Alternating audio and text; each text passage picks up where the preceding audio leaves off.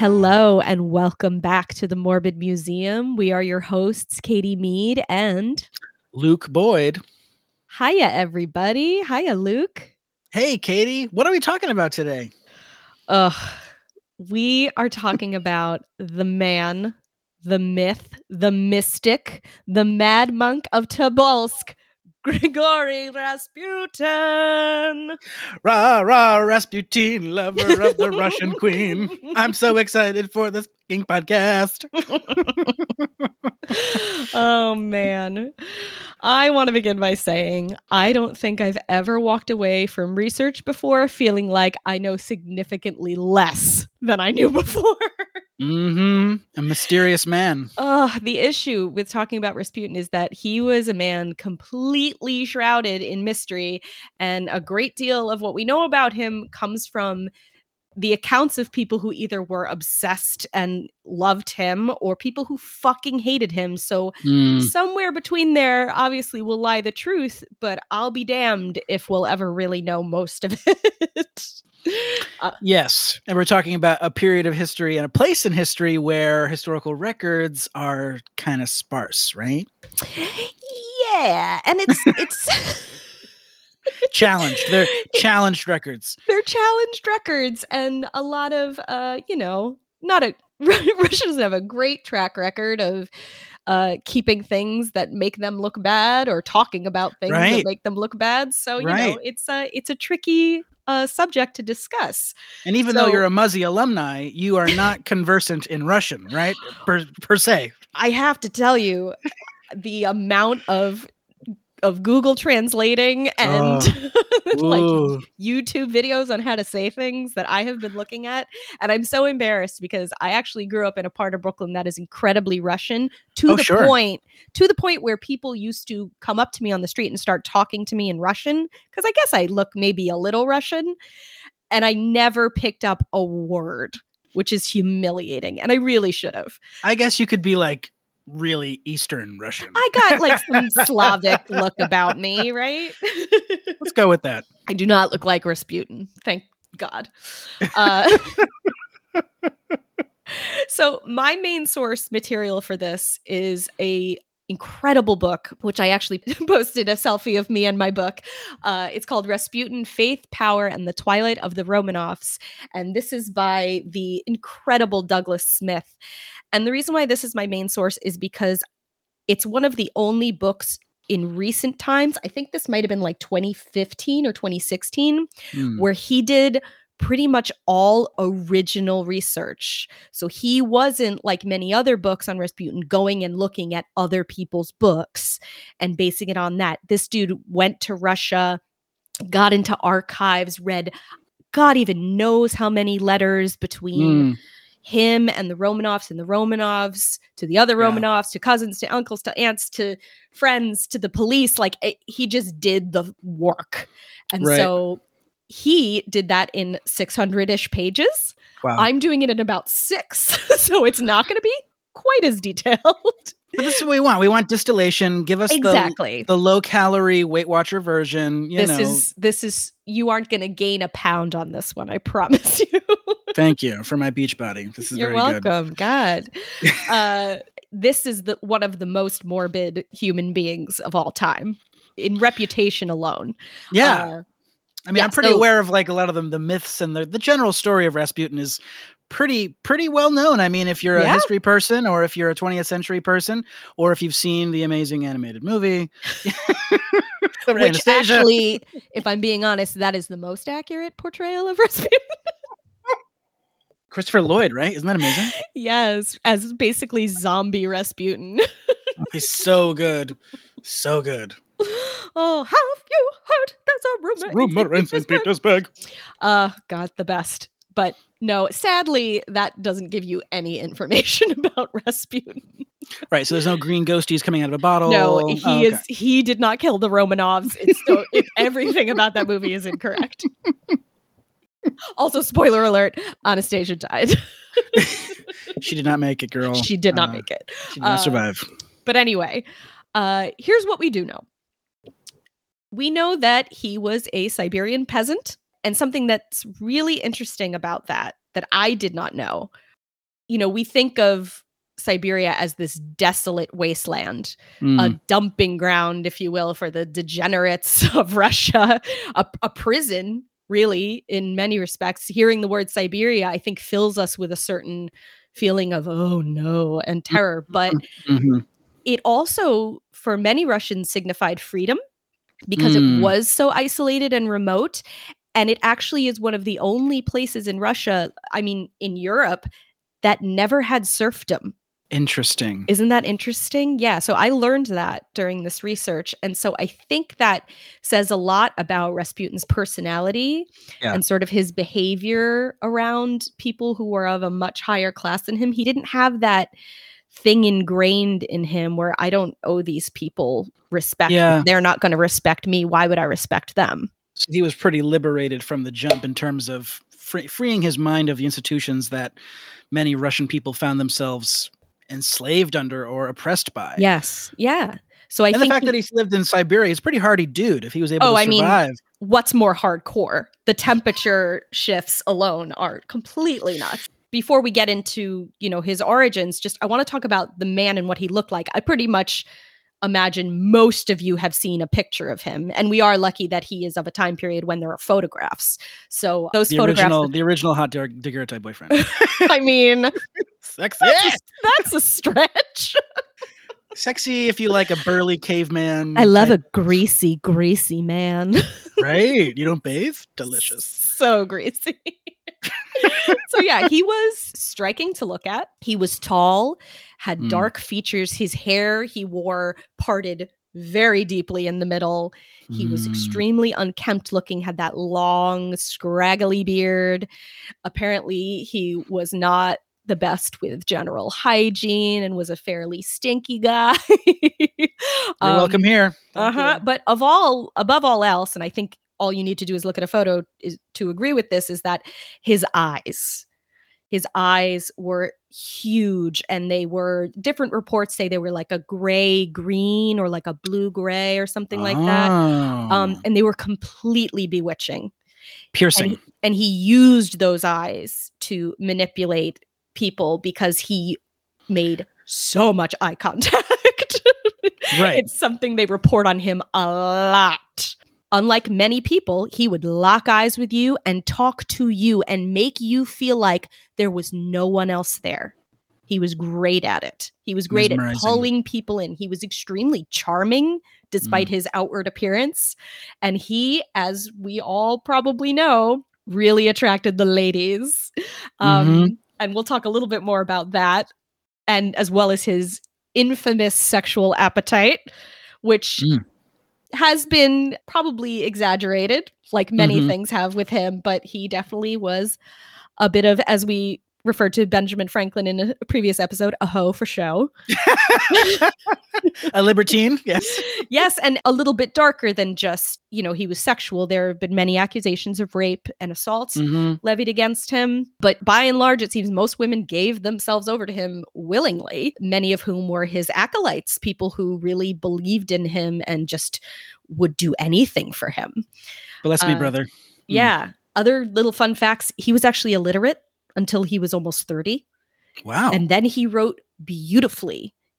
I'll read one of his letters later in this episode, and it will be hard to imagine that this man hadn't been reading and writing from a very young age. But that's part of being a peasant, particularly in Siberia. Sure. They got a hard life. They don't have time for that kind of stuff. They don't need to read in Siberia. Don't need to read. No. And one of my favorite things about him, and this again plays into sort of the sexuality thing, is he really lived by the notion that he who does not sin cannot repent, and he who does not repent cannot be saved. So I'm a fucking drink. Yeah, basically. I'll be forgiven in the end. Oh, and did he drink? He was a known drinker, for sure. That was definitely something that is verifiable. So he was a good time. He was a good time, as long as he wasn't getting inappropriate with you, which he did with many people who did not care for his advances. But he was crude. He was not someone you'd want to invite to your high society dinner. And yet he found himself at many. At the top. He was apparently quite funny. He was gentle and playful with people that he cared about and felt love for them. He was apparently like a pretty loving father, according to records from his children. He was truly beloved by a few, but mostly despised by many. And Pootie. I know. Pootie. Oh, Poot. Above all else, no matter what we know or don't know about him, the one thing that we can all agree on is he is a completely and utterly fascinating historical figure. So let's talk about his start. Taking it from the top. Grigory Yefimовich Rasputin was born, and already the bullshit starts because I said, thank you, that the bullshit starts right now because I saw like 4 different birthdays for this motherfucker. Oh yeah, they weren't keeping track of that shit. Well, they also changed the calendar. Right, Gregorian calendar. Right. So, oh my God. Yeah, so sometimes it's listed as January 21st, which would mean in the new calendar it's January 9th. And then I even saw it for January 20th, which PS is my birthday. And I was like, no, I don't want to share this one. I don't want to live in that world. No, thank you. According to Mr. Smith here and many of the better resources I found, the agreed upon date is January 9th, 1869. It's my brother's birthday. Oh, that's cool. Assuming not in 1869. Cool for him. Not cool for you. Multiple choice birthdays. Yeah. Well, it's also the same birthday as Richard Nixon. So. Oh my God. Just arrogance galore, huh? Oh my God. 2 out of the 3 known, yes. Paranoid, arrogant. Oh my God. Scary. We're going to have to talk to your brother. Anyway. He's okay. He was born in the village of Pokrovska, way out in Tobolsk, Siberia. And please, again, forgive me for my pronunciations. I know less than nothing of the Russian language. I'm doing my best. Some historians think that, like I was mentioning before, this freedom that he sort of grew up with in Russia, this is probably what made him so, what I think the wealthier classes would say, insolent. Yeah. I think it also is what set him up with this frame of mind by the time he was around like 28 years old, that he wanted there to be more. You know, he didn't just feel like, I'm a peasant, that's my life, get up, work, go to bed, get married, have kids, die. Many men of this period did kind of go through these sort of desire for a religious awakening of some kind. And so he definitely fell into that category. And up until this point, you know, as a youth, again, there is almost nothing concrete about his like first 30 years of life. Right. There's rumors he was a horse thief. That's really unsubstantiated. The one thing that they could really confirm based on police records and stuff was that he got drunk a bunch and committed some petty thefts, but not a stellar guy, but not a monster by any means. Right. And a horse thief is a major insult. A major crime. I mean, depending on where you are. So at this point, he's not a bad guy, but he's pretty much living like your standard peasant existence. Some people I loved reading, people were like, so basically he has like a little midlife crisis in his late 20s where he's like, holy shit, this is all there is. Because I guess being a peasant married with kids in Siberia in your 20s in 1890s doesn't sound like a ton of fun. Again, bleak as hell. There must be more to life. Oh God. Yes. So he goes through this little, you know, crisis of conscience, or this feeling of like, there has to be more. And he did what many Russian individuals, both rich and poor alike, he went out and became a holy pilgrim known as the Straniki. I think you say the I don't remember. That's right. It was a common notion, like I said, that they would go out and try to visit these holy lands and find connection with God. And some of them did this in varying levels of extremes in terms of some of them would chain themselves or, you know, they to really create that burden of I'm a sinner and I'm suffering to see the face of God. Like I want to find you. I want to find forgiveness. Very extreme. Yeah, it can be. As far as I can tell, he never really did much of that stuff, but he did a lot of the denying your self-pleasure. So he actually had quit drinking. He was a vegetarian. He stopped bathing. And, you basically just become feral and live off of the generosity of others. You're really only getting fed and getting a bed, maybe if like a nice person is like, here, come stay in my house for the night. So one of the things I read was that apparently his main thing was he decided he was just going to wear this one shirt for like a year, which is so fucking gross. It's beyond disgusting. So that shirt was white when it started, right? Right. Or it's black and just hides the dirt, I guess. Yeah.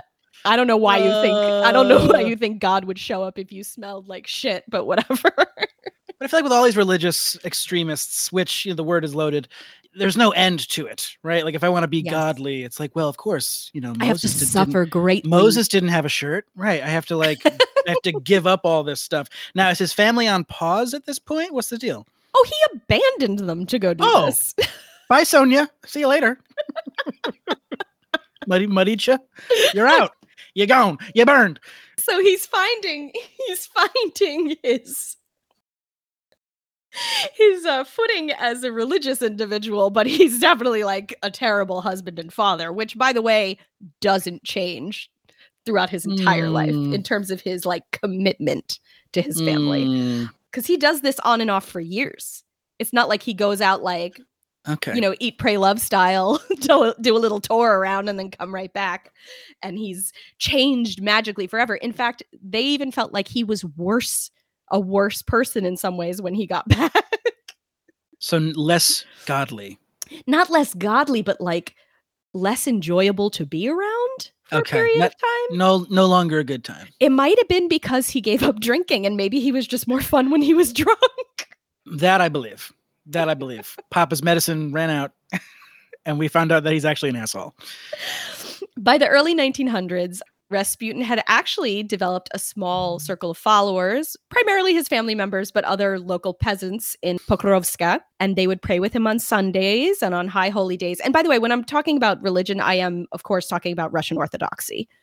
That is the main religion in Russia, and at times the only one allowed in Russia. And we'll talk about that in a second. The only game in town, really. Right, yeah. What it was reported about him was that he could quote the scripture perfectly. It was also the way that he spoke with so much passion and fervor, like almost like Pentecostal vibes. Okay. But he focused on the love of God, which is like wonderful, and how like we are horrible sinners and we have to find this love, and God loves you. God wants you to love yourself, and just like really good messages ultimately. God wants me to love you. Against your will. So, yeah, that comes up a bit. Another thing that probably pissed off the wealthier people was he definitely believed in the goodness of being poor versus the idleness of being rich. And that will definitely bite him in the ass later as he moves up in prestige and power. He also... He accumulates some stuff himself, so take it easy, guy. Okay, yeah, practice what you preach, boo. Uh-huh. So he's running this show out of his father's house, by the way, because he has no job. He's just a fucking religious peasant, so he doesn't like have any means. His poor wife and kids are just stuck in this house with his dad while he's preaching to basically just a bunch of women. And welcome to this service at Pa Putin's house. Yes. But she was also all in, whose name, by the way, Luke, is Praskovia, I think is how you would say that. So yeah, he's living there with his 3 kids, his wife, in his dad's house, preaching to these women who are just so into him and everything he has to say. And of course, because he's talking to women, and what man would want to just hang out and talk to women who didn't want to obviously have sex with them, this begins a rumor that follows him for the rest of his life that he is a klist. Luke, are you familiar with the klisti? It's a cult, right? Yeah. So really what it is, it's a sect of Russian Orthodoxy. They essentially branched off and It is very cult-like. Some of the stuff that's been said about it, again, is like probably way more exaggerated and severe, like talking about like sacrifices and cutting off women's breasts and eating them. Like that probably isn't real, but they definitely were into self-flagellation. So that sort of same notion of like punishing yourself, and possibly to extremes. And also it was rumored that many of their religious meetings ended with wild orgies. Sex, sex, sex, sex, sex. Yeah. So this kind of like loving dude who's hanging out with all these chicks, he is coming in and having these meetings. So it's fair to assume something seems amiss. Here's my question to you. Yeah. What I've heard is that sometimes when the Clisti would get together, maybe there wouldn't necessarily be a ratio of women and men there. So is there any evidence of some male on male situations, or is that beyond the research? It's beyond the research that I did, but it literally, the descriptions that I did read were like the religious expressions and yelling and would reach this fever pitch where they'd all just collapse on the floor and have sex. So it could have just been a free for all. I don't think there's any reason. Any whole speaking in tongues. I think so. Yeah. And a lot of that too. Like it was very much speaking in tongues. And like I said, what you think of with like the Pentecostal church. Right. So, but like a sexy Pentecostal church. Trading those polyester suits for whips and oh yeah, way sexier. So there is literally zero evidence that he was a Cleist. I cannot prove it. No. What? Boring.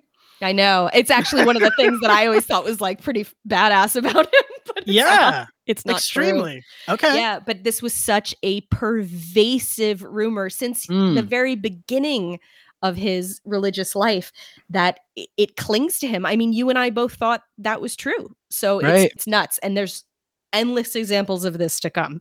So we're going to step away from him for a second because we do need to talk a little bit about the Russian Empire at this time being obviously the turn of the century. So this is a tremendous topic in and of itself. So I'm going to be extremely succinct here because my God, we do not have the time. We do not have time for the Lucy Worsley recap of the Romanovs of 300 Jesus years. Christ. No. But basically, to summarize, you're talking about a vibe that's very similar to the Gilded Age or France pre-revolution, where there is extensive poverty and people living in ghettos alongside this tiny percentage of some of the wealthiest human beings that have ever walked the earth. The most decadent. I mean, I'm sure you've all heard of Fabergé eggs, which are the most decadent item I can think of off the top of my head. Just this useless trinket that's just beautiful. Yeah, precisely. The tchotchke of all tchotchkes. The king of the tchotchkes. Every grandma's greatest wish. So this leads to a great deal of unrest to come, and that's definitely minimizing what it actually is. But basically, before the turn of the century, Russia really is an autocracy.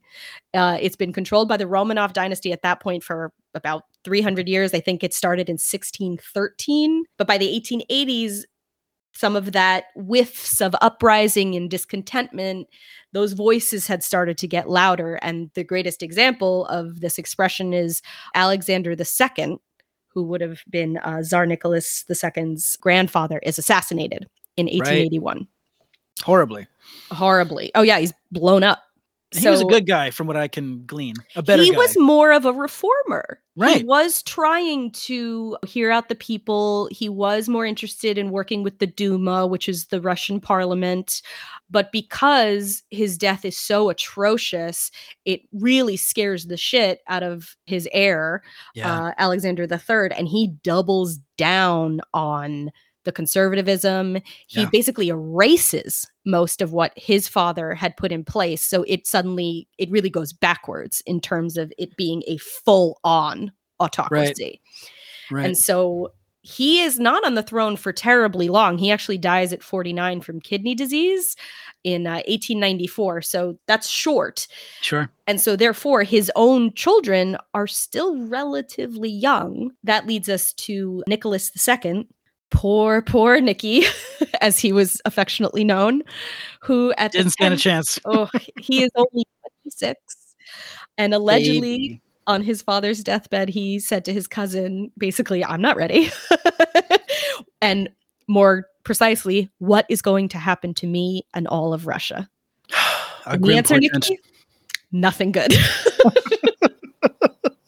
Not at all. No, that was the understatement of the century or many centuries. Nicky saying, "I'm not ready." But here's the thing. They often will blame it on, oh, he wasn't prepared enough. It's not that. It was also his personality. He was a wimp at the end of the day. Right. More of like a team player than a team leader. Yeah, he was not really an ideas man and couldn't execute very well without having a lot of people around him pulling him one way or the other. So he really is just copying his father's reign because that's what he knew the best. Right. So he continues on with the autocracy, but unlike his dad, who was very much of his own mind and quite an imposing figure and pretty scary from what I've read as well, Nicky was passive, indecisive. He needed his hand to be held constantly. Right. And he had bad instincts. But without question, his worst trait was that he was so insanely out of touch with the Russian people. He just had no idea how unloved the monarchy really was. Right. And of course, then how much it would deteriorate because of him just being naive to that fact. Sure.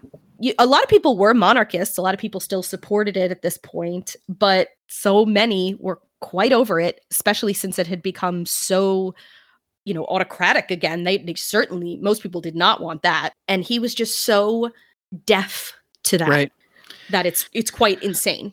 But this is a pretty typical issue with a monarchy. Yeah. Or really any government where the leader is someone who has never known the struggles of being middle class or poor, right?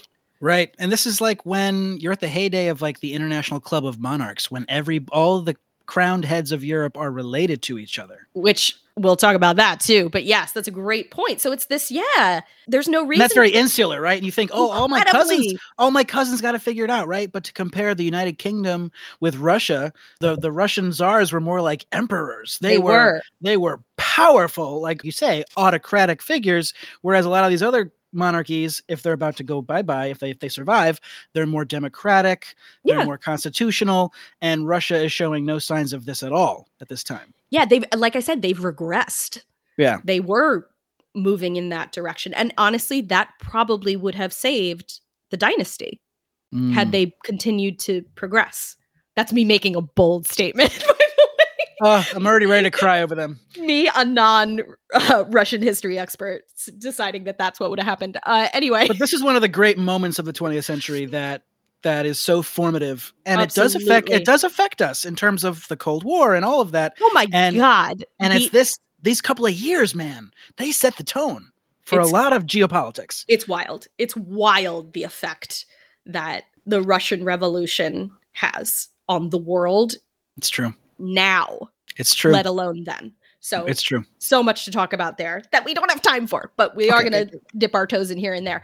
But yeah, so like I was saying, this is something that where you live in this bubble, you are going to be an incredibly ineffectual leader who really lacks empathy for your own people. And I'm so glad we've never experienced that in this country, right?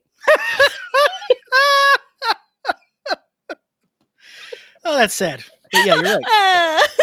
Oh God, I'm in heaven. Yeah, you're right. The ruling class, man. Yeah, it's hard out there, man. At any rate, he believed the people truly loved him, was like obsessed with this notion that these are my children, right? He had it was a very paternal relationship that the czars felt they had with their people, and this disillusioned belief that God has made me their father, right? Of the hugest country ever. Right. So really easy also to connect with your people. Right. Such a diverse landscape. Right. And he would continue to pretty much think that ultimately the people would always be with him pretty much until he's like murdered. Your grandfather was murdered. Like, do you think you're going to get scot-free? Yeah. But one of Nicky's downfalls is his counterpart in all of this, his wife, Alexandra, who is affectionately known as Alex, Alix. She is German-born, which will prove to be a humongous problem later on. Those German princesses, gotta watch out. Another problem, they are cousins. Yay! Genetics, don't do that. Genetics. Always a good idea. The one thing about them, which I think is one of the things that, as horrible as they were in many respects, does endear them to people, is that they really loved each other.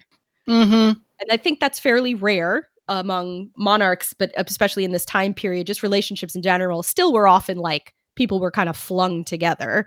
And especially amongst monarchs, it was usually a power play of some kind. Like, you need to marry the princess of Russia because she's going to then get this and that and whatever. So this wasn't really as strategic as a relationship. There were certainly benefits at the time, but for her, there were kind of less benefits in some way because her family was very worried about a German moving to Russia and then being like, it's not safe there for you. No, I don't feel like this is going to go well. You're so far away, and it's a very tumultuous country. Yeah, they were scared early on. But you're right also that there were these real love matches that come out of these arranged situations. Yeah, it's amazing. It really is. And you know, some really beautiful ones. And theirs is, I mean, if you've never have read their letters to each other, they're like nauseatingly cute. They're adorable. She calls him Lovey. He calls her Sunny. It's That's really, so cute. It's almost too much. I love that. That's one of the things I think that also makes them fascinating, is in some ways they were just people, you know? Right. They just both happen to be descended from Queen Victoria, right? Right? Everyone was descended from Queen Victoria. She had 42 fucking grandkids. You know, Alex, whereas Nikki, we've discussed, is very passive and needs a lot of guidance and not a great decision maker. Alex, she wore the pants in this relationship for sure. And frankly, in one of the books I read, one of her relatives said they didn't think the love match would work because they felt like Alex needed someone to call the shots for her because she had bad judgment. Oh no. And now she's the decision and here maker. We are. Oh shit. She had some qualities that are not exactly ideal for a Tsarina. She hated public life, for one, so that's not great. Oh, boo-hoo. Oh, yeah, really, I know. Her number one priority was always keeping her family protected and private. And again, that's not what the people want. If you want them to love the monarchy, you have to get them engaged with the family. You have to show them that you love them. Have to be seen to be believed. Exactly. Otherwise, you're just these very well-kept rich people who don't give a shit about us. Yeah. That all of our money goes to. For what? And it doesn't help, of course, that she's German. So it's like, oh, she's just this uptight German lady who doesn't care about Russia at all. Who the hell even is she? Right. Outsider. Yeah. She is also a hypochondriac and suffers from horrible moods and every ailment you can imagine. Apparently, she went through periods where she was rolling around in the palace in a wheelchair on all kinds of drugs, cocaine, and everything. Everything. Oh, what a pain in the ass. Oh, yeah, no. She was a royal pain in the ass. Ha, ha, ha. Good one. She also apparently suffered from fits of hysteria, but I feel like that's the blanket diagnosis for all women at the turn of the century. Yeah, any woman having a mood is hysterical. Yeah. Right, exactly. Having feelings and talking out loud. Correct. She's hysterical. Yeah. You're menstruating. You're hysterical. So her contribution to the family is that she had 4 baby girls. There was Olga, Tatiana, Maria, and Anastasia. The only one that matters. What'd you say? The only one that matters. The only one that matters, Anastasia. And then finally, in 1904, their long-awaited heir, their boy, because of course it needs to be a boy, because fucking patriarchy. Right, it's male line primogeniture, big time. I can't. Anyway, Alexei, which is such a beautiful name. Sweet kid. He apparently was a little bit of a terrorist, actually.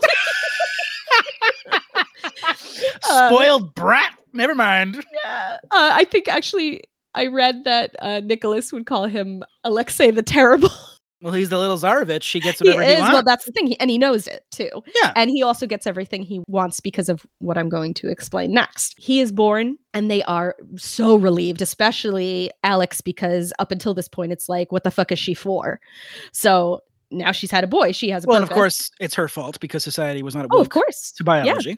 Yeah, absolutely. But very soon, they realize that their joy and happiness was going to be cut quite short. After his umbilical cord is cut, he begins bleeding profusely. And that bleed continues for 48 hours. And they recognize immediately that this is hemophilia. Even then, it was actually well known as a genetic disorder. And they frequently would tell people they should not marry and have children if they have hemophilia. Right. And Queen Victoria was a carrier. Absolutely. And therefore, so was Alex. Alex inherited it from her. So that obviously also puts Alex in a bad place. It's scary. It's very scary, this moment. The future of this dynasty is riding on this fragile kid. And they honestly, they get judged a lot for what they do next, but they didn't have any good choices. No. But the choice that they make is, if the public knows about this, it's going to give them another reason to hate her. And it's going to show weakness in the family at a time when the authority of the Tsar was already coming into question. 1905 is around the corner when we know this is the initial revolution and the initial sort of the Tsar having to walk back some of the autocracy and bring back the Duma. And so they weren't wrong in their fear that Russia was starting to fall away from them.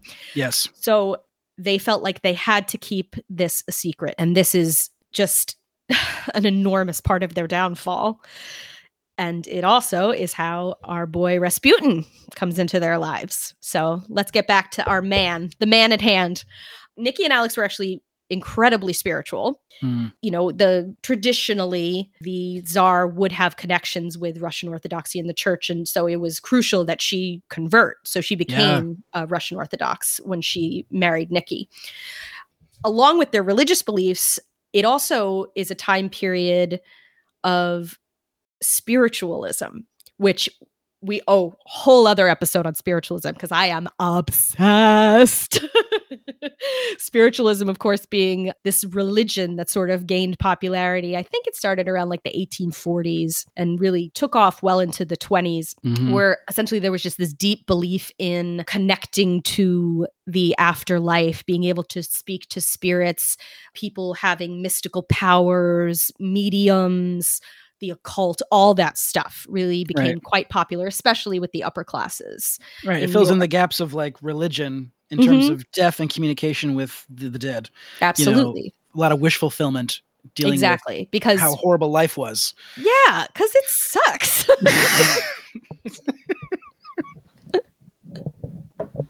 But anyway, as a result, having a spiritual advisor wouldn't be considered taboo at the time. And the Romanovs certainly believed in their abilities to both prophesize and heal, and they had relied on them in the past.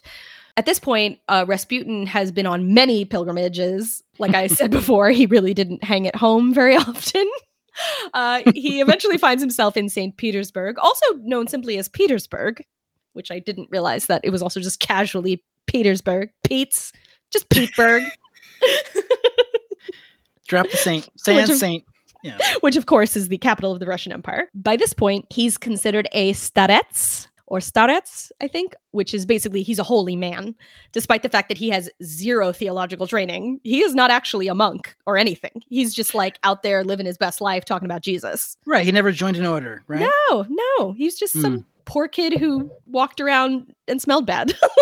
Basically, like throws equivalent of like throwing on a collar and being like, I'm a preacher. Yeah, I mean, he didn't try to pretend he was a priest. He was sort of referred to as a holy man, right, or like monk. Right. So, the Mad Monk nickname was stupid, but anyway, that was an enemy that called him that. He immediately, once in St. Petersburg, becomes known because he's such a personality. He's so charismatic. He befriends some of the most powerful people in the church in Russia, including a man named Theophan. And he is an archimandrite. I definitely What'd not you saying call that right. me? I don't know. I think it's like some kind of an archbishop. I don't know. He's a cultural attaché. A powerful, to Greece. He's a powerful figure in the church. That's all you need to know. He's the inspector of the theological seminary, well connected in St. Petersburg. And he was also sometimes the confessor to the Tsar and his wife. So dude is connected. That's all you really need to know about him. Okay. Yeah. So he feels that Rasputin is quite legit. He had recommendation letters and everything. People were buying what he was selling at this point. So this is around 1904, and he's referred to as the burning torch by these people because he speaks with so much passion. This dude, Theophan, is so into him that he actually lets him stay in his home and begins to bring him around to all these rich people parties, these salons, if you will, where he meets the aristocracy. And like I said, they're all into this spiritualism and occultism, and they are obsessed with him. The sensation of the salons, Rasputin. Yeah. And it's not just because he's, clearly this cool spiritual leader, but he's a peasant and they've never seen a Siberian wild man before. So he's like this novelty to them as well. And that, I think that adds to sort of his mystique, and what makes him so alluring to these people is he's just seems so like he's just so in touch with the world, man. Like he just gets it. That is so interesting. Like Manson vibes, right? Very much. Jeez. Right? Yeah. And people actually often say he must have had some ability to hypnotize or entrance or whatever. And that's not really, there's no way to know that. But I mean, that was also popular at the time. So I'm sure many people believed he was capable of that. Super charismatic. Incredibly so, which is crazy when you look at him. Defies logic. It does. Defies logic. He was exciting and intriguing. And this stinky guy, what he did better than anyone else, like I said, is he really listened when you talked to him. And as a woman in the early 1900s, I mean, even as a woman today, we just want you to fucking listen, guys. That's all we really want. He gave them undivided attention. They said something. He said something back. He gave hardcore eye contact. He cared about your feelings, your problems, and what you had to say. So what if you just had a boring day? He is here for it, and he wants to know. He makes me feel special, like I mattered. He did. And so many of these women were in these loveless bullshit marriages with husbands that cheated on them like crazy. They were contracts, you know what I mean? And this man made them feel something. And he also was very affectionate. He touched women a lot.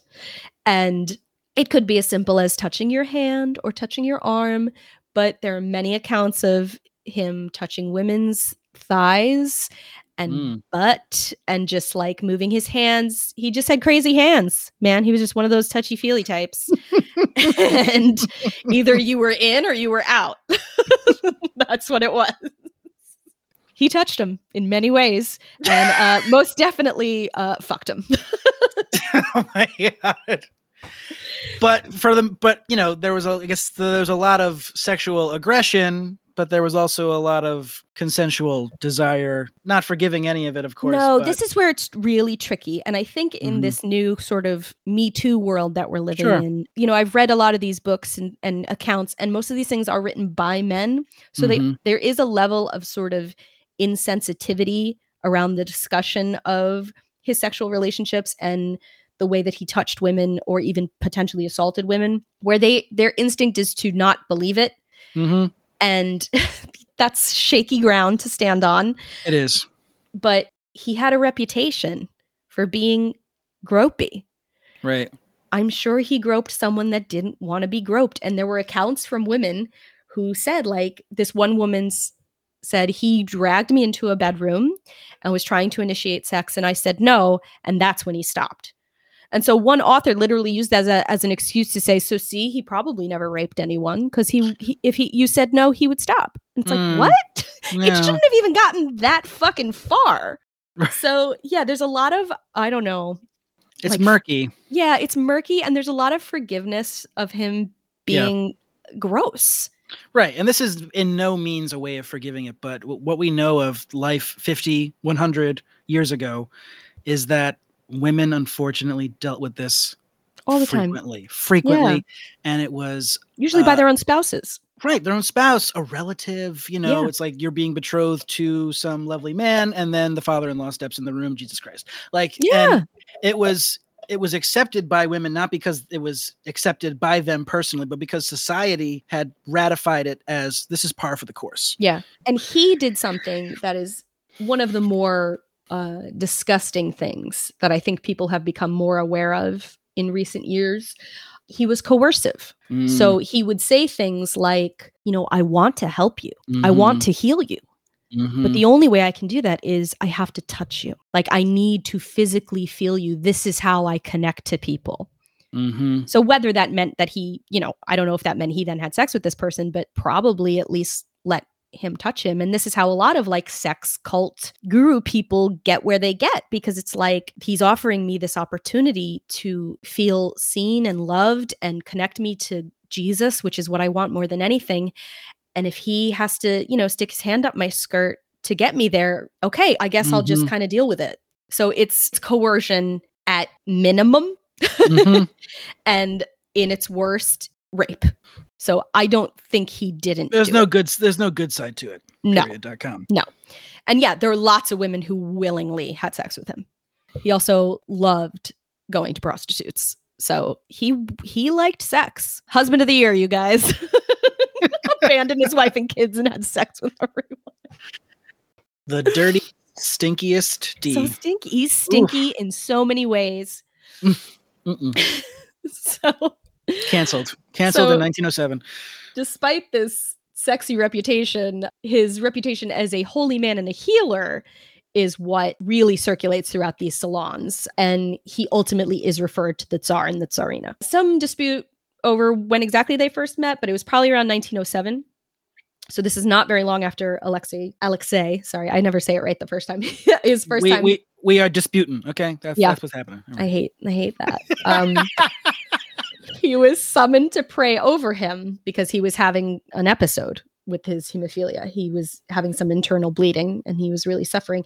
And I don't think I mentioned this before, but if you don't know anything about hemophilia, it is not just like, oh, I have a paper cut and it won't stop bleeding. When you have it severely like he did, you suffer from constant internal injuries and internal bleeding that is profoundly mind-numbingly painful. This poor baby was in constant screaming, crying pain. It is misery. Yeah, like a bruise could really do damage. Right. Seriously. And it's important to know that because you have to really understand what this did to this poor kid's parents, having to witness him go through this. It would destroy me to see my child suffering that way. So, they hear about this holy man. They ask him to come and pray over him. And the next day he was fine. Magic. Yeah. And so this really sort of kicks off their dependency on him. And so one of the most incredible examples of his quote unquote healing is Alexei had a horrible fall in about 1912. He fell off a carriage and he is hurt and in complete agony. It's to the point where he has actually administered his last rites.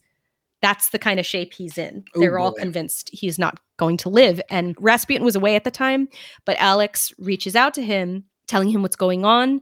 And he sends her back a telegram that reads, God has seen your tears and heard your prayers. Do not grieve. The little one will not die. Do not allow the doctors to bother him too much. Within 2 days, he was completely fine. How? One of the physicians who attended Alexei said that the recovery was wholly inexplicable from a medical point of view. So we don't really know. And he said on other occasions, Rasputin would come in, walk up to the patient, look at him, spit, the bleeding would stop in no time. How could the Empress not trust Rasputin after that? I mean, really. The magic ingredient here. To see your baby in that incident also, it's reported that little Alexei was even saying to his mama, when I die, will the pain stop? Like, that's how bad this fucking was. So I really can't blame her for being like, holy shit, this guy is Jesus. Yeah, homeopathic, new age medicine, whatever it takes. Let's deliver this kid from this disease. Let's secure the dynasty. What a stressful thing for them to deal with. Oh, terrible, yeah. In addition to, like, the monarchy is starting to fall apart. Some of the scientific reasons that this could have worked is the doctors for his pain had been giving him aspirin. And in case you didn't know, that's actually an anti-clotting medicine. So it would have been making the bleeding go on and on and on. Right, anticoagulant. Right. So in addition to that, they were also probably messing with the hematoma and poking and prodding him and making things worse. So when he said, tell the doctors not to bother him too much, that was really good advice because they stopped giving him the aspirin and they left him alone. So that could have been it. Another prevailing theory is that it calmed him down and it calmed the parents down. And therefore that gave the body time to kind of relax. And that helped in the process of helping him get over the hump of this particular instance. Like his nervous system. Yeah. That's interesting. Yeah. And honestly, after like having all of that intense feeling and fear and everything, he's probably just exhausted. So he probably slept. Yeah. And that gave his body some time to recover as well. And those are really the only things people have ever really been able to come up with, other than the amazing historian in this terrible documentary that I watched that was full of every incorrect fact I've ever heard about Rasputin. And he said, as a historian, I can only come to one conclusion. Yes, he did have magical healing powers. And I'm like, you're a historian? Just like my mentor, Billy Graham. Thank you. Exactly. Fuck off. Faker. And the thing to remember is Rasputin didn't heal him. It's not like then he wasn't a hemophiliac anymore. He just had a presence. His presence made the boy stay alive. So as long as Rasputin was alive, the feeling was this boy will stay alive. And if we keep him close by, maybe he won't have any accidents at all. And so that is why he became a staple in their lives and was frequently at the palace. And they loved him. They adored him. He's part of the court now, yeah. Yeah, and so of course, almost immediately, people are confused as fuck. Like, who is this poor stinky dude? Why the fuck is he here? And no one outside of the family knows the reason. That it's the illness, that he's there to protect the future Tsar. And there's no way they can let them know how crucial he has become, as well as not just to the family, but to the future of Russia. Right. Did they offer a cover story like he was a spiritual advisor, or they just didn't address it? Yeah, and that wasn't a cover story. That was the truth. Yeah. He was their spiritual advisor. But it just seemed excessive. Not just his presence was excessive, his access to the family was excessive. And that raises eyebrows. Like, because who's poisoning this family? Right. Why are you always here? And we'll talk a little bit more about that because we're kind of entering into the rumors section hardcore now. They clearly had this affectionate relationship with him. He called Nicholas Papa because he thought of them as the mother and father of the country.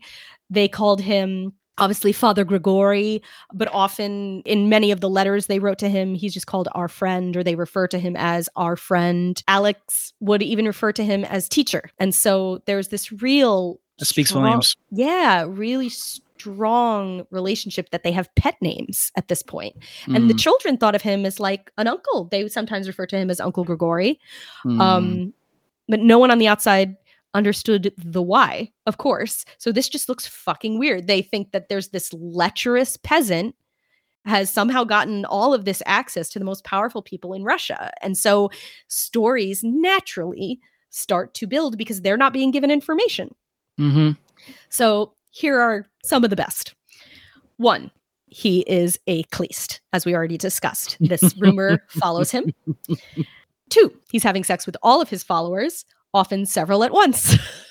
Again, not verifiable in either direction, but probably, definitely not all of them. 3, he has raped many women. Again, not totally verifiable, probably likely to some extent. He frequents prostitutes and has an unquenchable lust. That one I'm going to give them. That one was true. Facts. That one was true. He is a horrible drunk. Also, I'm going to give them that one. He is actually a dark and evil wizard, a la the movie Anastasia. People really thought he was just this evil, dark, demonic presence. Right. And that he was had these wizard powers where he could keep everybody in a trance and bend them to his will. A sorcerer, if you will. And the worst and most constant rumor, and is often believed to this very fucking day, is that he was having an affair with Alexandra. And I don't know if they'll ever be able to fully shake that one, because there are people who genuinely believe that they did. To this day, it's crazy. Wow. And there's no real proof. The best proof that ever existed really was the rumor really exploded into full gear when a correspondence between the two of them was leaked to the press. And by now, again, this is like post 1905, so the press has freedom to print whatever they want, including horrifying cartoons depicting sex acts between the two of them. It's crazy, actually, what they were printing. I'll post some of the cartoons. They're disgusting. Dark.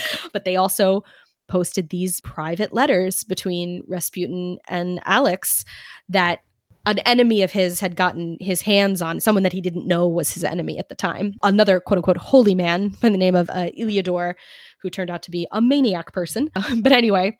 Oh my God, I saw this cartoon of Rasputin grabbing Alex's boobie. It's so bad. No. That's a nice one. They get way worse.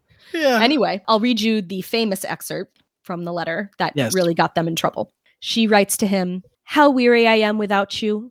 I only rest my soul when you, the teacher, are sitting next to me, and I kiss your hands and lean my head on your blissful shoulders. Oh, how easy it is for me then. Then I wish all the time to sleep forever on your shoulders, in your arms." What kind of Rate My Professor DM is this shit? So many chili peppers. Woo! That is tender. So loving. It's so loving. And you would really need to read the letters that she writes to Nicholas versus the letter she writes to him to understand that they are so different. Yes. The love that she has for Nicholas is truly romantic and beautiful and loving. This is like she's passionate about this man because he's saving her and her family's lives. Right. So it is love. It is. She can have love for him that's not sexual. She can absolutely have that. Yeah. But this fucking secrecy, with the secrecy and his constant presence combined with these words, it just doesn't look good for them. Right. People see what they want to see and people fill in the blanks. And even then, they don't come clean. Right. All they say is, no, that's not happening. And it's like, okay, of course you would fucking say that. Right. And listen, is there any way this was happening? We'll never know, really, but it's just highly unlikely given everything that we know about her relationship with Nicholas and how much they adored each other. And Rasputin didn't really have much to offer her outside of helping the family. And why would he jeopardize having this powerful position by screwing around with the Tsar's wife? It just doesn't make sense. There's a lot of stakes for both of them. A lot at stake for both of them. And it doesn't seem like they had a good thing going without having to complicate it with sexy stuff. Yeah, no, it just doesn't make a whole lot of sense if you actually know the extent of the story. The rumors continue to escalate to one where some of them are so bad. They accuse him of having sex with one of the daughters, I think Olga, and that Alexei was their bastard child. Oh, no. It's crazy shit that doesn't even make sense. They didn't even really know Rasputin when he was born. The supermarket tabloids look like the wheels are just fucking spinning out of control because they're also looking for reasons to be mad at the Romanovs. Right. They want to assassinate them, culturally in the minds of the public before they take them out. Right. And so it's two-sided because this is where it's really fucked up. You have the people who genuinely hate the Romanovs who are like, look at these immoral pieces of shit. And then you have the people who actually are trying to uphold the Romanovs being like, we have to make this guy look as bad as fucking possible. So they kick him out and he's no longer an issue because I think he's making Nicholas and Alex into his slaves and they're doing whatever he wants. Right. Some of them really believe that. Yeah. Yeah. And all they do is deny everything and not care. And specifically, Nikki is often approached by his ministers saying, like, something has to be done. And his answer basically is, he says something, I'm paraphrasing, but he says something like, I would rather have 10 Rasputins than deal with one of her outbursts. Oh, shit. Because she's tough to handle, man. And and Rasputin is, I don't even think he would have cared if they'd been having sex, because he was keeping her ass in check. But like, the personal lives of a monarch in this time are off limits. No one's talking about that. No one's commenting on anything. And that was her perspective, was this is family matters. This is family business. It's not their fucking business. And that just didn't sit well with everyone outside that palace. And it was pretty stupid that they kept him around at that point. But what else could they do if they really believed that he was the one who was keeping their kid alive? Yeah. They're stuck between this rock and hard place. And I just don't know. So he made them appear at minimum like fools, or at most that possibly hypnotized by an evil wizard, or in league with the goddamn devil himself. Right. There are people who really believed he was like Satan or the Antichrist, corrupting the seat of power. And so they could have kicked him out, or they could have made him less visible in terms of the court, or how they've had him take breaks. They would be like, you should go home for a little while. Time to go for a pilgrimage. Go ahead. Go ahead. And he's like, ugh, to my wife and kids, fine. Actually, one time, she was like, didn't you always want to go to Jerusalem? Why don't you go to Jerusalem for a while? And he does. Poutine, why don't you go to the Holy Land? Have fun. Enjoy yourself. It's a lovely climate. Mommy needs a break. One of my favorite quotes that she ever said to Nicholas in a letter in regards to her just pushing all of this gossip aside. She says to Nikki, they hate him because we love him, which is true. That all of this is because he's close to them. And there was probably a lot of jealousy too. He seemed to be having influence, and he had this ability to be close to them and know things about them that people significantly more powerful and wealthy than this fucking peasant. It pissed a lot of people off. Right. Like, it would piss off the gentry more than the serfs and the lowly people, right? Because she'd taken a shortcut, and he has an outsized influence. He's not educated, questionable, he's demonic. But what they love about him also is that, unlike a lot of these other people, he is fucking team czar all the way. He's like, yes, monarchy. Yes, monarchy all day. Through. Yeah. He said, God is with you. You are the father of this country, and we will protect you at any and all costs. And that is exactly the echo chamber that Nikki wants, because he doesn't understand that this one peasant does not speak for them all. Right. He's giving him what he thinks is good intelligence from the ground. This is what the people want. And it's like, this is not your typical representative. No. You knew. So this proximity to them also really, I've kind of alluded to it, but it gives people this notion that he has incredible influence over them. And that at some point it seems as if he's the one running Russia. That is an extreme exaggeration that a lot of people make. And it's just not true. You know, he writes many letters to Nicholas. And while he could more often than not easily influence Alex, you'll find when you read his letters to Nikki's always shooting him down.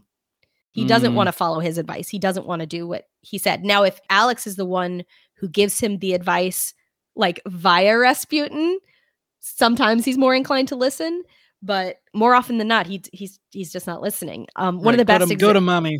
Yeah, exactly. He tried. One of the best examples of this is in his extremely intense and highly prophetic letter that he writes to Nikki. It's now known as the Menacing Cloud letter, which survives and I believe lives weirdly at the Yale Library. I don't know how they got that. That is worth looking into to see. At the Beinecke. Yeah, I know. I have no idea how they got their mitts on it. He wrote it in the summer of 1914, which of course is it's a little tense in Europe. Chilly. If you recall. World War I heating up. Oh, sure. Maybe you heard about a gentleman by the name of Franz Ferdinand. He was Archduke. he was just shot. And so, ironically, Rasputin had actually just been attacked. It was his first real attempt on his life. A woman who allegedly was just an insane person attacked him with a knife close to his home and yelled that he was the Antichrist. So he's recovering on his bed when he finds out about Franz Ferdinand's death. And he's like, holy shit, I got to talk to the emperor right away. Wow. And so he writes him this letter. Dear friend, I'll say again, a menacing cloud is over Russia. Lots of sorrow and grief. It's dark and there's not a ray of hope. A sea of tears, immeasurable. And as to blood, what can I say? There are no words. Indescribable horror. I know they all want war from you, evidently not realizing that this means ruin. Hard is God's punishment when he takes away reason. It's the beginning of the end. You are the Tsar, father of the people. Don't allow the madmen to triumph and destroy themselves and the people. Yes, they'll conquer Germany, but what of Russia? If one thinks, then truly never for all of time has one suffered like Russia, drowned in her own blood. Great will be the ruin, grief without end. Grigori. Beautifully written. Yipes. Scary as hell. Yeah, because, like, accurate. A grim portent, yes. It's a good argument for his ability as a potential prophet, because he's not wrong. No. Does Nicky heed his advice? Well, this was one of 20 telegrams he sent Nicky from his bed that summer. And that's why he's saying yet again at the beginning of the letter. And as we well know, Nicky does not heed his advice. And Rasputin's motivation for this was largely because as a holy man, he followed the teachings of Jesus and therefore was anti-war. He didn't believe in violent conflicts. And he also, as a peasant, understood that this would be the annihilation of peasants, mostly, that they would be the ones to suffer. So, of course, he wasn't going to be on board with this. And he really did love Russia. He loved his country and he was scared. And he completely supported the monarchy, but he just did not want to support this war. Right. But obviously, Tsar doesn't listen. And they declare war on Germany and Austria-Hungary, thus kicking off World War I. Hooray! And World War I plays an incredibly large role in really just taking the Romanovs out, because he is responsible ultimately for the loss of 1.7 million people, whether from disease or being killed in action, in addition to 2.5 million reported missing or imprisoned and 5 million wounded. They only sent 12 million soldiers. Those numbers are nuts. That's a lot of humanity. That's a lot of humanity. And a lot of the portion of humanity that is tired of being treated like shit. Right, that are denied everything. Yeah, so that's not going to go well for them. This all happens because of Nicky's overconfidence and believing that he was this brilliant military leader and strategist, and he didn't know shit. He was not. No. Newsflash. Nicky didn't know what he was doing. One of the dumbest things he probably did is, Luke, do you remember what Nicky decides he's going to do? His amazing idea during the war? What's his idea? He's going to lead the army.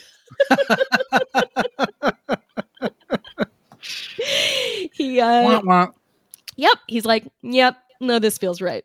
This is where I should be right now. And so he's like, hey, Alex, babe, you got this? All right, I'll be back. And he leaves her in charge with, of course, Rasputin by her side. That's right. The unpopular, unfriendly, secretive German woman from the country they just declared war on.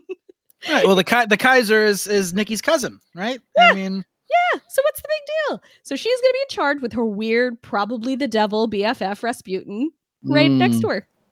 As you can imagine, people handled this really well. Right. The sex rumors went away immediately. No. Yeah. And frankly, to put it mildly, it was a hot fucking mess. Neither one of these maniacs knew what they were doing.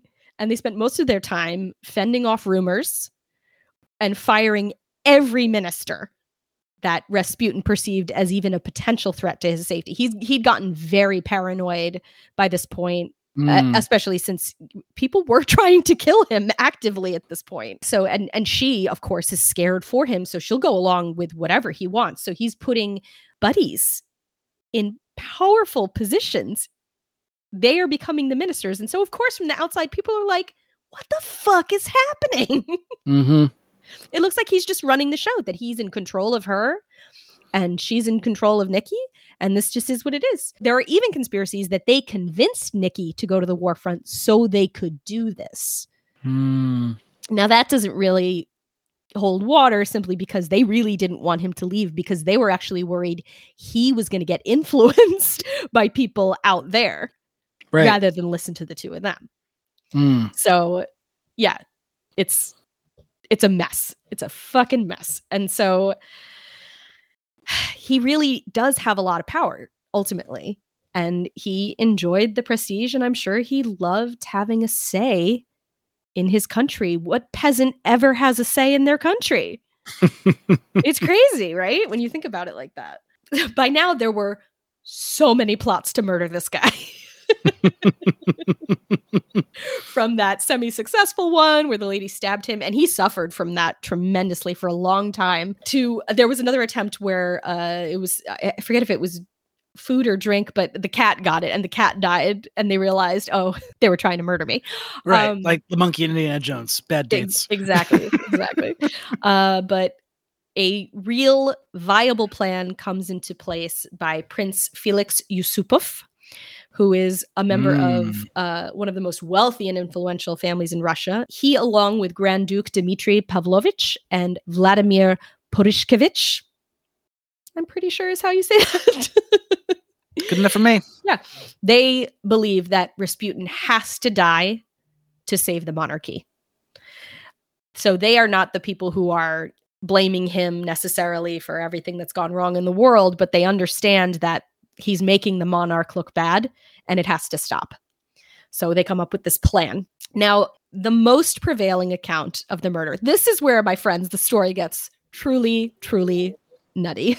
I'm so excited. Because the prevailing account of the murder is what was reported by Yusupov himself to the police, and ultimately what he wrote in a memoir in 1927. So also long after the murder. So I'll summarize his telling of the events. On December 17th, 1916, around midnight, Rasputin arrives at Prince Yusupov's house, the Moika Palace. The others are upstairs waiting. Rasputin was there under the pretense that he would be helping counsel Yusupov on a personal matter. Yusupov claims he offered Rasputin tea and cakes and Madeira wine, which had been laced with cyanide. According to him, Rasputin initially refused the cakes, but then began to eat them with no effect. The poison wasn't working.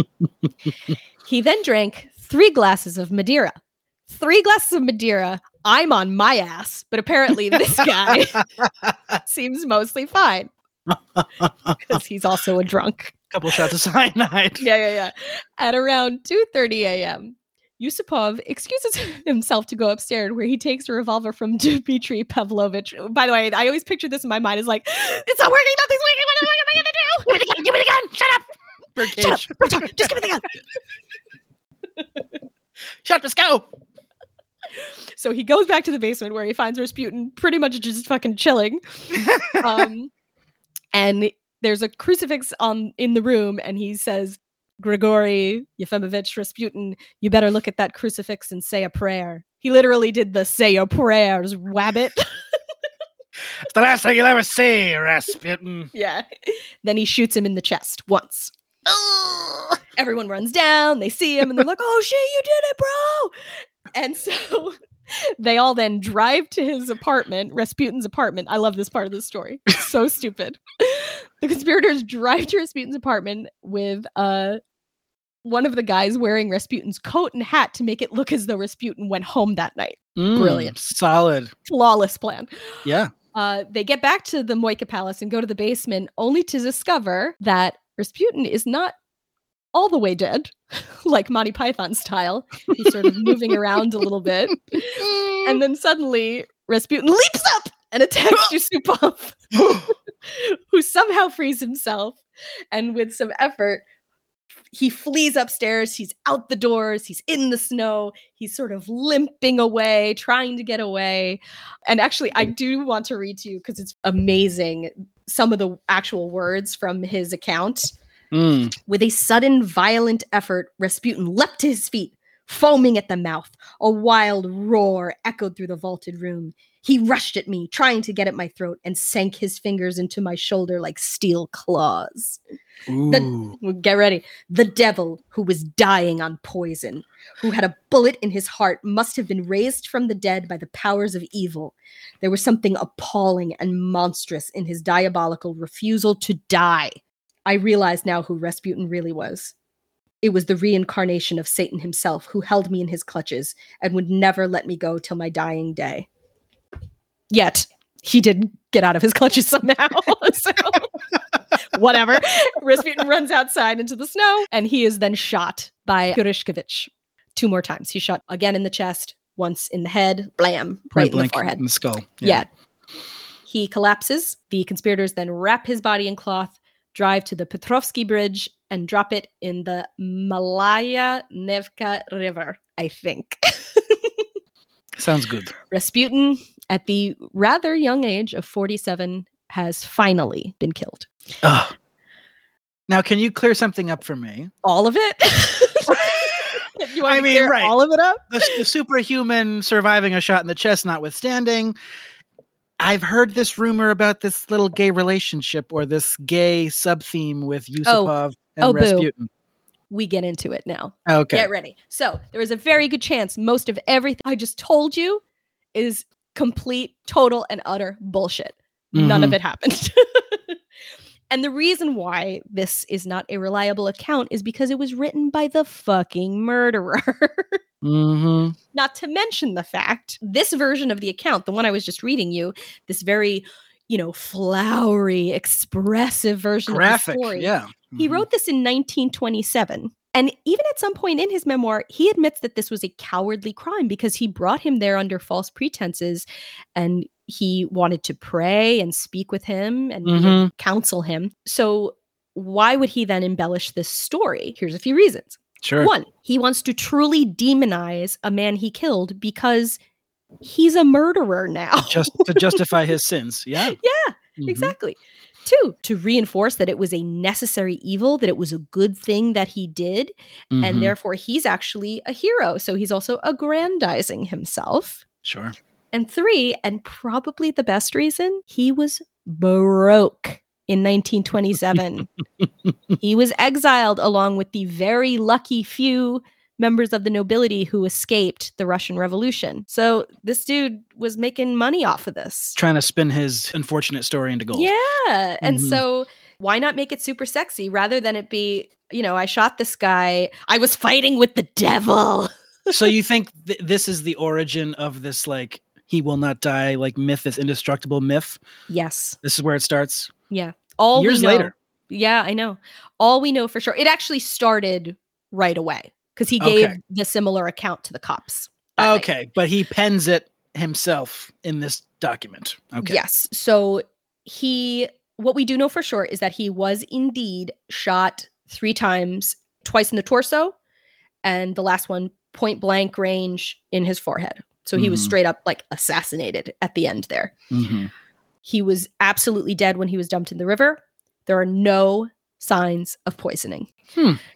And what's really interesting that I hadn't read prior to this was his daughter Maria, who's one of the only Rasputins that we really know anything about because she actually wrote her own memoir at some point. Oh, cool. She's like, my dad didn't eat sweets. He hated sweets. Oh. He's like, this is nonsense. He definitely didn't eat them.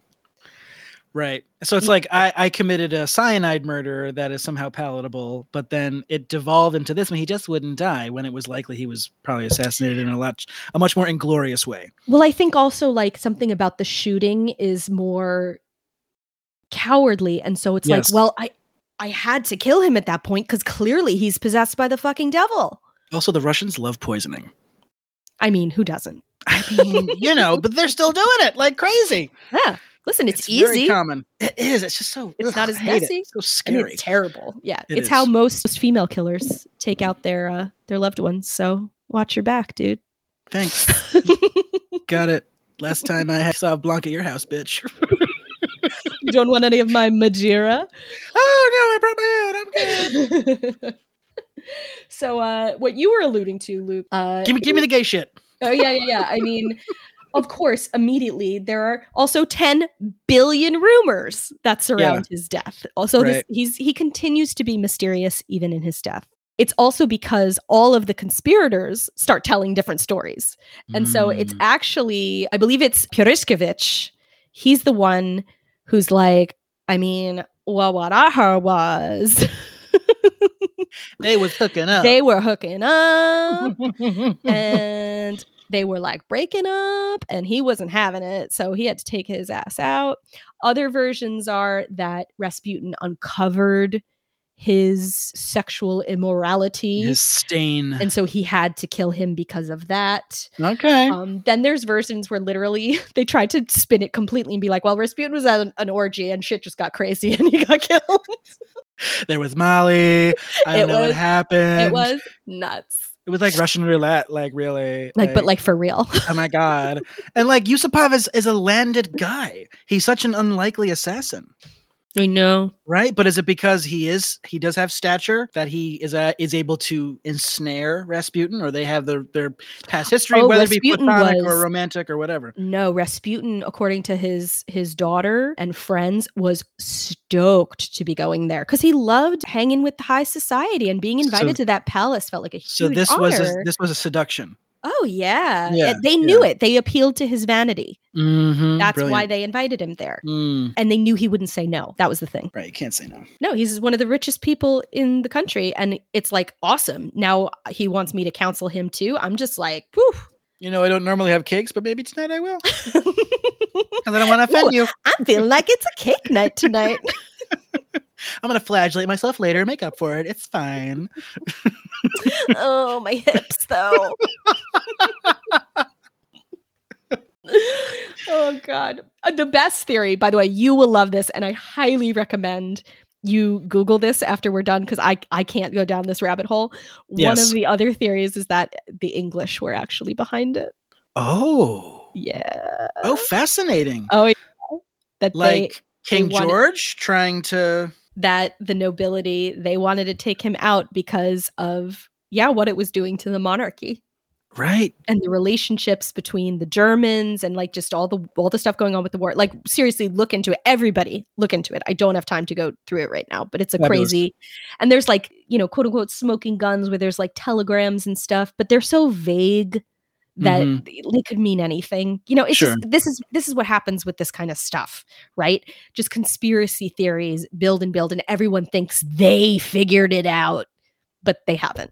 And these things are not meant to be unraveled. Like, people go out of their way to destroy evidence, and it's during wartime, different country far away. Ultimately, what matters more than anything else is that he's dead. He's been eliminated. And honestly, pretty much everyone except the Romanovs and like some of his followers and his family, everyone is fucking thrilled. They were over him. They wanted nothing to do with this guy anymore. They were so happy he was gone.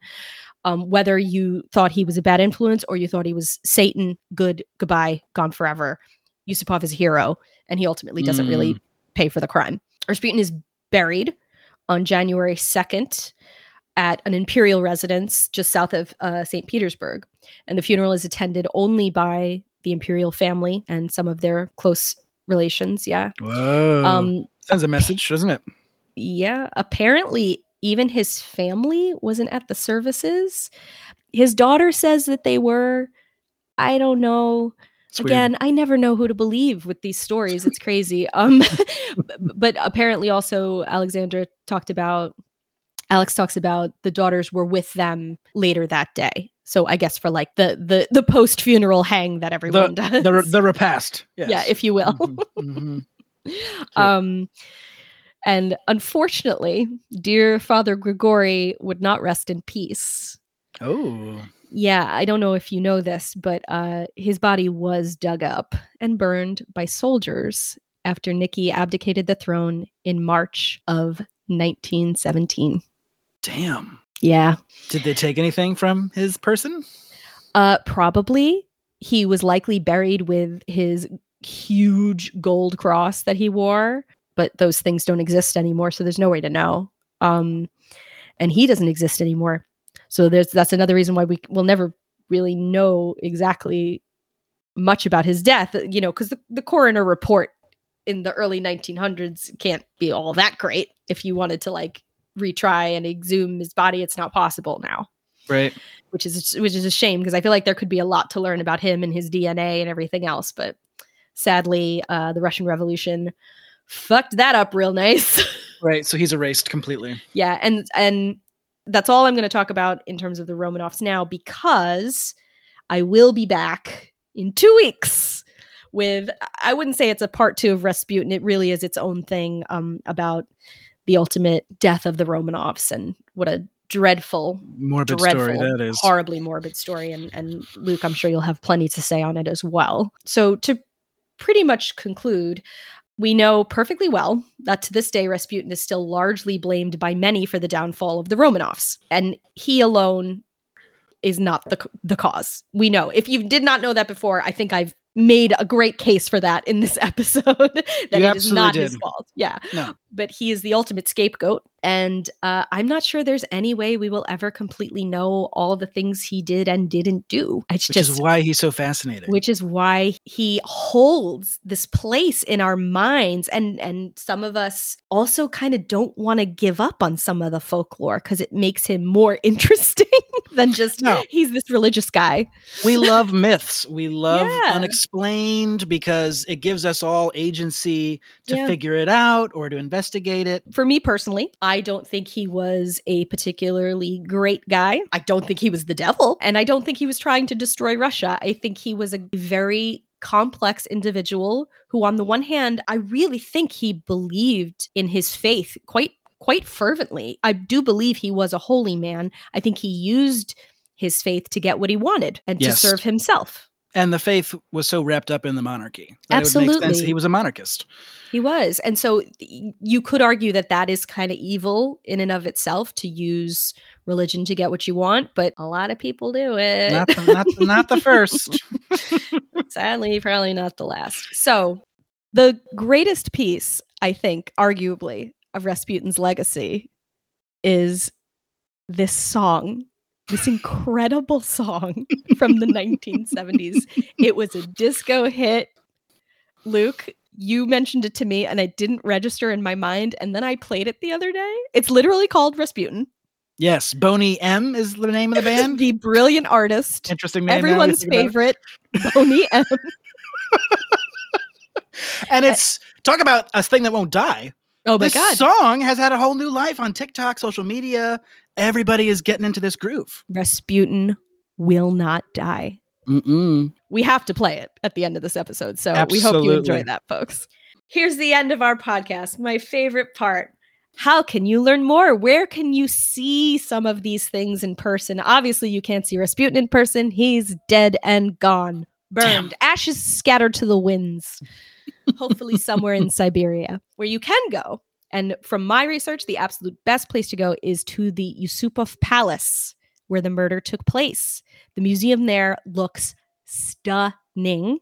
Really? Everything is in place as it would have been probably around the time that they were forced into exile. Mm-hmm. I imagine, I don't know a ton about the museum itself. I imagine a lot of it is replica or reclaimed or whatever, because I'm sure that place got sacked. Yeah, not original pieces, but evoking it. Yeah. Unlikely, but it's giving the vibes. Sure. And they do have photographs, so it was probably easy to replicate what it looked Absolutely. like. They give phenomenal tours that I've read about, including one that focuses on the night of the murder. Mm-hmm. And it's full of incredible, terrifying wax figures, which... We love that. We love that in a museum. So creepy. And seemingly very cool artifacts as well. And it's kind of referred to as the Rasputin Museum because it focuses so much on him. Another place, maybe not as legit, but interesting, is you could go to the Museum of Russian Erotica. Can't even say it without giggling like a schoolgirl. I like where this is going. The reason why is because one little conspiracy I had not yet mentioned. It involves a very special artifact. Rasputin's penis.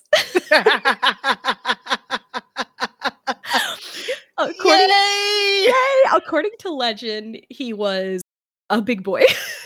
He was about 11 like to 12. God. 11 to 12 inches. That is an unwanted intrusion, no matter how much you I gotta want tell you, I see that, I'm going home. Would you like a fistula with your loving? One of the accounts that was given at the time was that one of the co-conspirators saw Yusupov cut it off. He castrated him. Ooh. Yeah, no proof of this. Okay. Also then, how did they find the dick? I don't know. But apparently someone did, and it ended up in Paris, where it was worshipped and used for weird cult rituals, like sex rituals. It was a fertility talisman or whatever. And somehow it ended up in the hands of this weird Russian guy who decided to open this erotica museum in Russia. I mean, it does not look human, girl. Like, it's scary looking. So here's the thing. No one really knows how this guy got his hands on this. And more likely than not, it is believed it's probably a cow penis. Right. But we need to test it. We need to figure it out. That being said, if I was going to Russia, it would 100% be on my list. 1,000%. Is this located near a city or in a city? Oh, it's in St. Petersburg. Oh, so it's not like it's out of the way. If you're in Russia, not off the beaten trail, as it were. If you're in Russia, you're probably going to St. Petersburg, in which case you should definitely hit this up. Have you heard there's a penis in St. Petersburg? Have you heard that it's probably from a cow horse? Well, I think that about does it for us. Do you want to close this out? Well, Katie, thank you so much for that incredibly researched monograph about Rasputin. We look forward with great interest to your next installment on the Romanovs. Next week, I'll be covering Dead Horse Bay, which I guess is kind of connected to Rasputin, turns out. We're very excited coming back to Brooklyn and Queens for a little exploration. Thank you so much. Hey, boo. Thank you, folks, for listening to this podcast. Please remember to rate and subscribe to The Morbid Museum wherever you listen to podcasts, and follow us on Instagram at The Morbid Museum for more morbid content. Please become a More Buddy today. Yay. Thank you so much for listening, and join us next time for another gallery talk inside The Morbid Museum podcast. Bye-bye. Bye.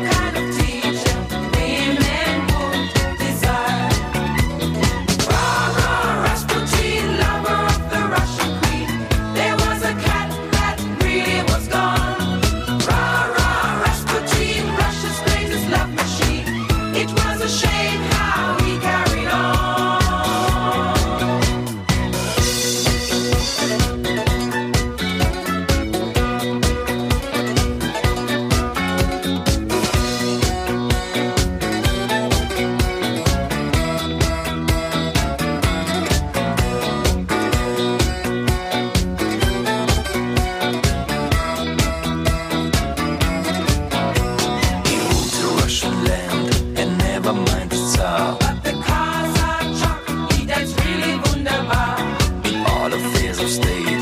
He was the man to please. But he was real great when he had a girl to squeeze. For the queen, he was no wheeler dealer. Though she heard the things he done, she believed he was a holy healer who would heal her son. Rah, Rasputin, lover of the Russian queen.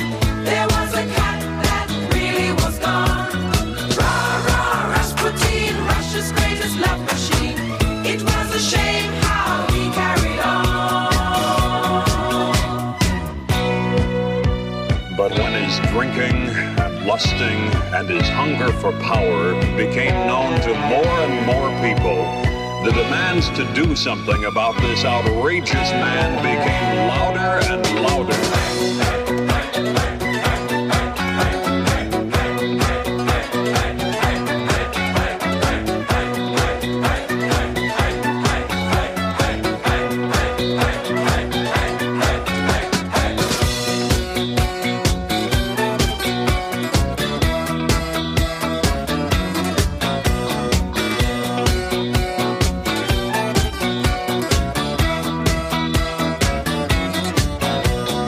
Man just gotta go, declared his enemies. But the ladies begged, don't you try to do it, please.